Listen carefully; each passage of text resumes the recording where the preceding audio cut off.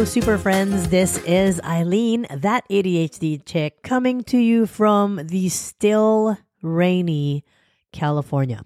We have had a few breaks here. Like, it's been sunny for the past 2 days, but apparently it's going to rain a ton for one day and then be sunny again for the next 5 days. So I'm looking forward to that.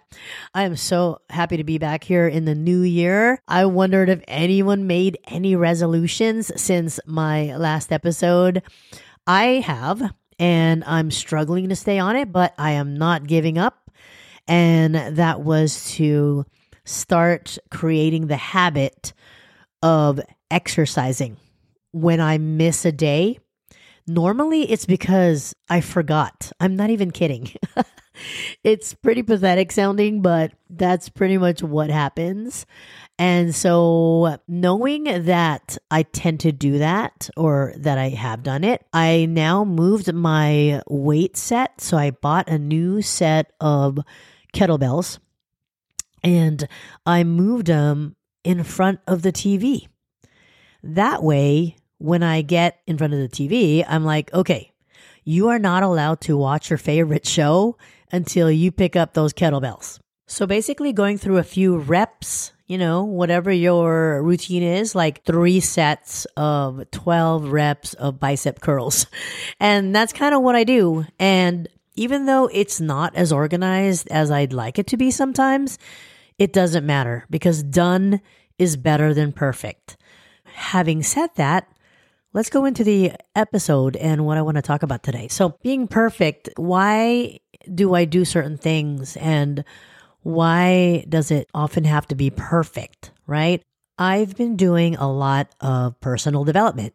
And when I say that in the past 5 years, I've been very, very intentional about facing or discovering what I fell short on and how I can find ways around it, because we can't fix the ADHD brain. It's not something like you fix, but you do find processes and frameworks and systems around your shortcomings, and you find what those are and you make them work for you. You make them your superpower. I know people are like, don't say we have superpowers. We don't have superpowers. I know a lot of people say that, a lot of us who have ADHD, but I like to call it that because I never want to think that my inability to, perform my executive functions is a hindrance to success in my life. I've never thought that. When I didn't know I had ADHD, it might have been the best thing that ever happened to me. Because if I knew, I might have labeled myself at a younger age. And back then, when I was younger, it was not as understood as it is now. And so I might have had major problems. So I think God has watched over me in that way, where he was like, you know what? Let's not try to find out whether Eileen has ADHD or not. Let's let her live her happy life and, deal with what she has to deal with on her own. I think she can handle it without having to label herself. So having said that, that might not have been the same thing 20 years ago. So when I say, I'm glad I didn't know, this was 45 years ago. You know what I mean? Like when I was 7 is when I was deemed gifted. Okay. And sometimes that's just another way of saying you have ADHD because I was so disruptive in class. I guess I talked a lot and things like that. If you guys go back to episode 1, you'll know the whole story. So I never knew, because back then my parents were like, no, you're not being tested for any of that stuff. That's baloney or whatever words they used back then. And so I never knew.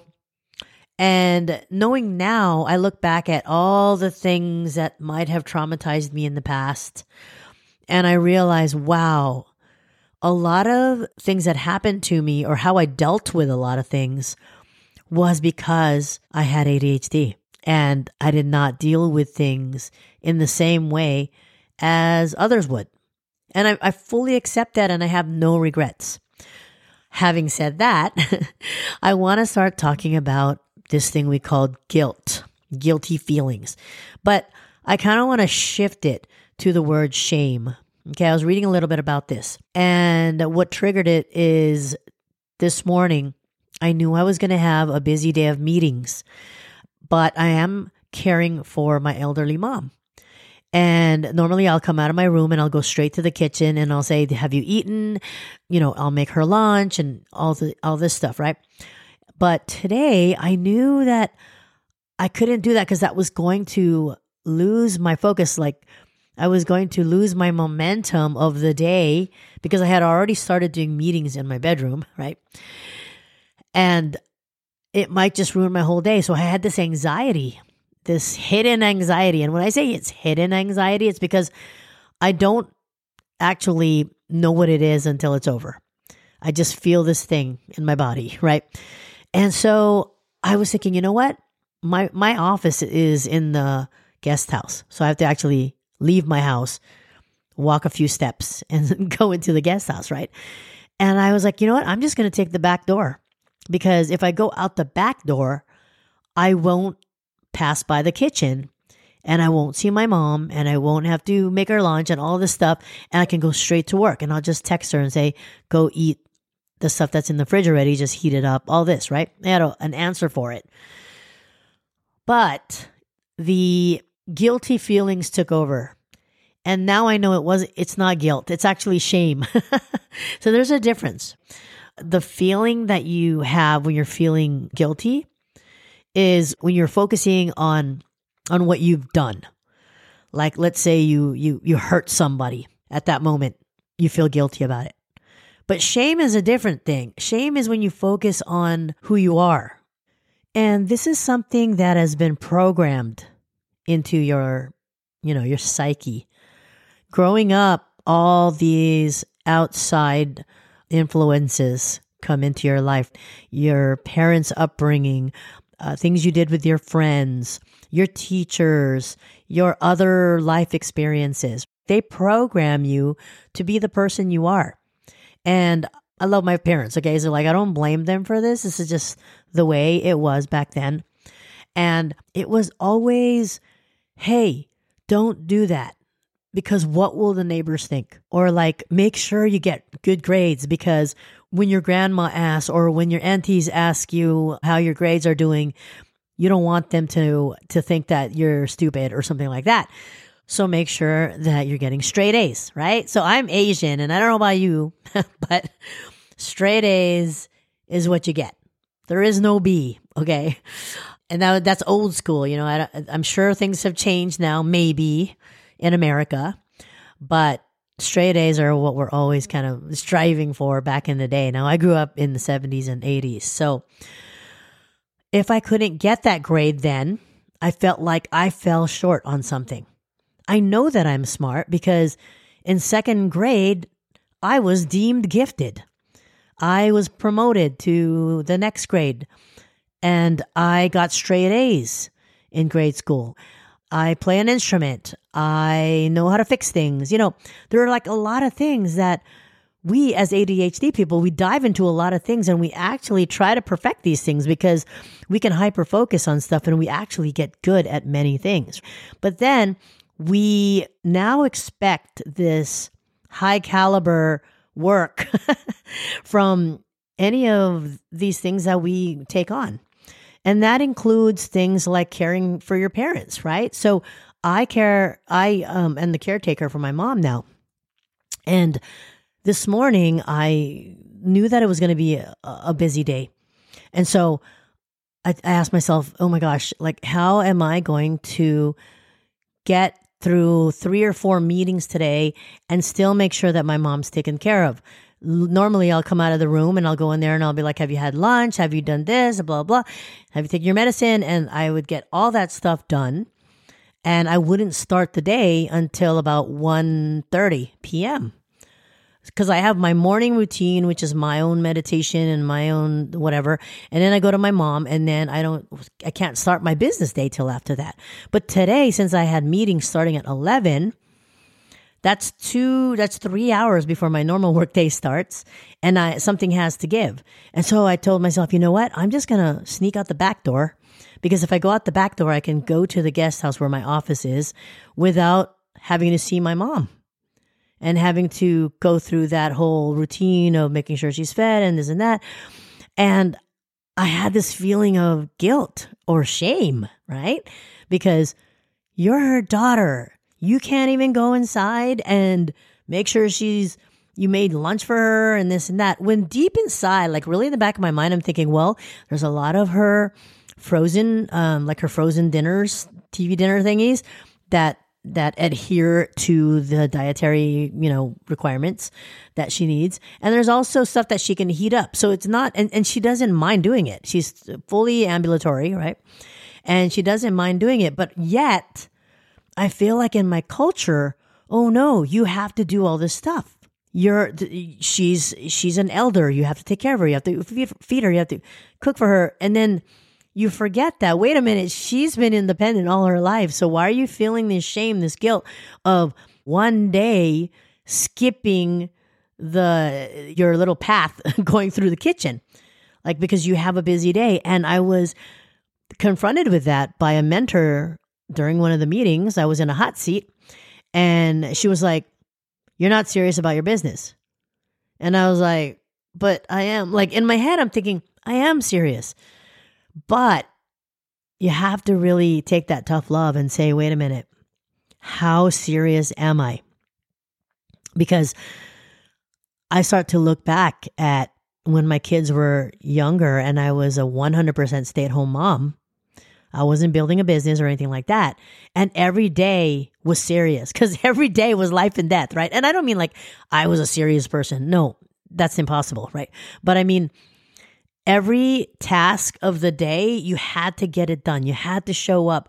There were no excuses. You had to get them up for school. You had to make their meals. You had to drive them there. You had to. And that's how serious it was. That was the motivation. Because I love my kids and I love to take care of them and I love to know that they are going to be safe. And if I didn't do that, if I skipped a day where I said, you know what, we're not going to school. We're all just going to like stay home and watch TV. I don't care if you skip school, blah, blah, blah, whatever. Then I would feel that shame. That shame like I am not being a good mom. I'm terrible. I'm a terrible mom. And that's something that we as ADHD people, we actually run into this a lot. And it's what causes a lot of our comorbidities, with anxiety and depression. What is that other stuff? RSD or whatever. We need to first discover what that thing is. Like we need to face it head on. So one of the things is sometimes if you are trying to keep up with the Joneses, for example, because that's how we become perfectionists, right? Because we feel like we're not like them. For some reason, I don't fit in. So you get all these negative thoughts about yourself. So you try extra hard to fit in. You try to do certain things that they do, or maybe even better. There is the beginning of starting your perfectionism, starting that habit of trying to be perfect, right? Then you go through feeling bad about yourself because sometimes you'll fail. A lot of the times you'll try to fit in and you'll try to do everything that they do and you just can't because you shouldn't be comparing yourself to someone else. You should be yourself, not try to be like the Joneses. So you start to feel bad and then you start blaming people. You start to get angry. Why can't I do this? And more perfectionism comes in. This has to be perfect because I got to be like them. And then you just feel like giving up because you're like, screw it. I've tried everything. We also have the problem of not wanting to ask for help. So we're down in the dumps. And then to top it off, we don't want to ask for help because we don't want to admit that there's something wrong with us. And this happens a lot, I think, when you do know that you have ADHD. If you're not medicated or if you don't have a regimen or something like that, it happens where you go through these steps of this perfectionitis and all the bad things that come along with it. I'm going to tell you one of the things that I used to use in the past, not knowing. I still use this tool now. I'm going to call it a tool because we should. not knowing that I had ADHD. I was always the person who wanted to be the class clown. Not the class clown, actually, but someone who wanted to laugh all the time. I wanted to have laughter in my life, a lot of humor. I would always date guys that were funny. They didn't have to be the best looking guys or the best personality, but if they were funny, I would date them. And I know now that, laughing and having a good sense of humor is a great weapon against this thing that we go through, this shame, this guilt, this depression, this blaming others, this lack of being perfect. You can go and watch a stand-up comic and just laugh your butt off, and you will feel much better so much faster. And here's the best part. It's when you can laugh at yourself. That's when you start to heal from these issues. If you can, I'm not saying, hey, let's be completely self-deprecating and, that might backfire. So I don't mean that. I mean, look at what the shortcoming was. Was it that you didn't finish the Halloween costumes in time? Of course, I'm talking about myself. And what are the real consequences of that? And then you just start laughing about it. What was I thinking? Why did I think that I was going to be less of a person if I didn't finish that? And just kind of laugh about it. And that's what I mean about, learn to laugh at yourself. Not in a completely self-deprecating way. I mean, just laugh at the times that you put yourself down and it wasn't worth it. Once you can do that, you can start accepting who you are. You can start saying, you know what? I don't know why I thought I can finish all my kids' costumes and mine on top of that. And I remember it clearly. I used to try to do that, right? I would try to get all the kids' costumes and then myself and my husband's, and we would all go out as a family and do something for Halloween. Then time went by and I was like, I am killing myself doing this. So then I dropped it down to, you know what? I'm just going to finish the kids' costumes. And if I can finish mine, then that's awesome. But if I can't, then that's okay too. Because the whole purpose of Halloween in my eyes is, hey, make sure everyone has fun. And even if I don't have a costume, I'm still going to have fun. The slow process of accepting yourself is so powerful. And it all starts with things like that. Being able to laugh at yourself, being able to laugh in general, being able to accept what your flaws are. Because when you accept it, you can start finding systems and processes and fixes for whatever it is that you fall short, whatever you want to improve. Sometimes there are things you find out about yourself and you're like, you know what? I don't need to improve that because that doesn't really bother me. Another thing you can do, number 3, is find others that are like you. And I don't mean hey, let's start a clique. You know what I mean? I mean, find a support group, and that could be in the form of many different things. It could be your friend. They don't have to have ADHD, but there's someone who makes you laugh, or there's someone who accepts you for all your flaws and all. And for me, lately, it's been my mentorship group, my accountability group. We all have our shortcomings. Not all of us are ADHD, but there are things that we don't do or do that we don't like. Like we have bad habits, but we accept each other. And that is so important. So an accountability group, get one of those. A support group, get one of those. A best friend group, whatever you want to call it. Those are the people who are going to root you on every step of the way. They're always going to be cheerleaders for you, and they're always going to be there to give you tough love as well. Finally, if that is still not enough, then you can go to your friendly neighborhood therapist. I have been kind of mulling over whether I need one of those, only because my support groups, my accountability groups, my mentorships, yes, I have them all. They are helping me a lot.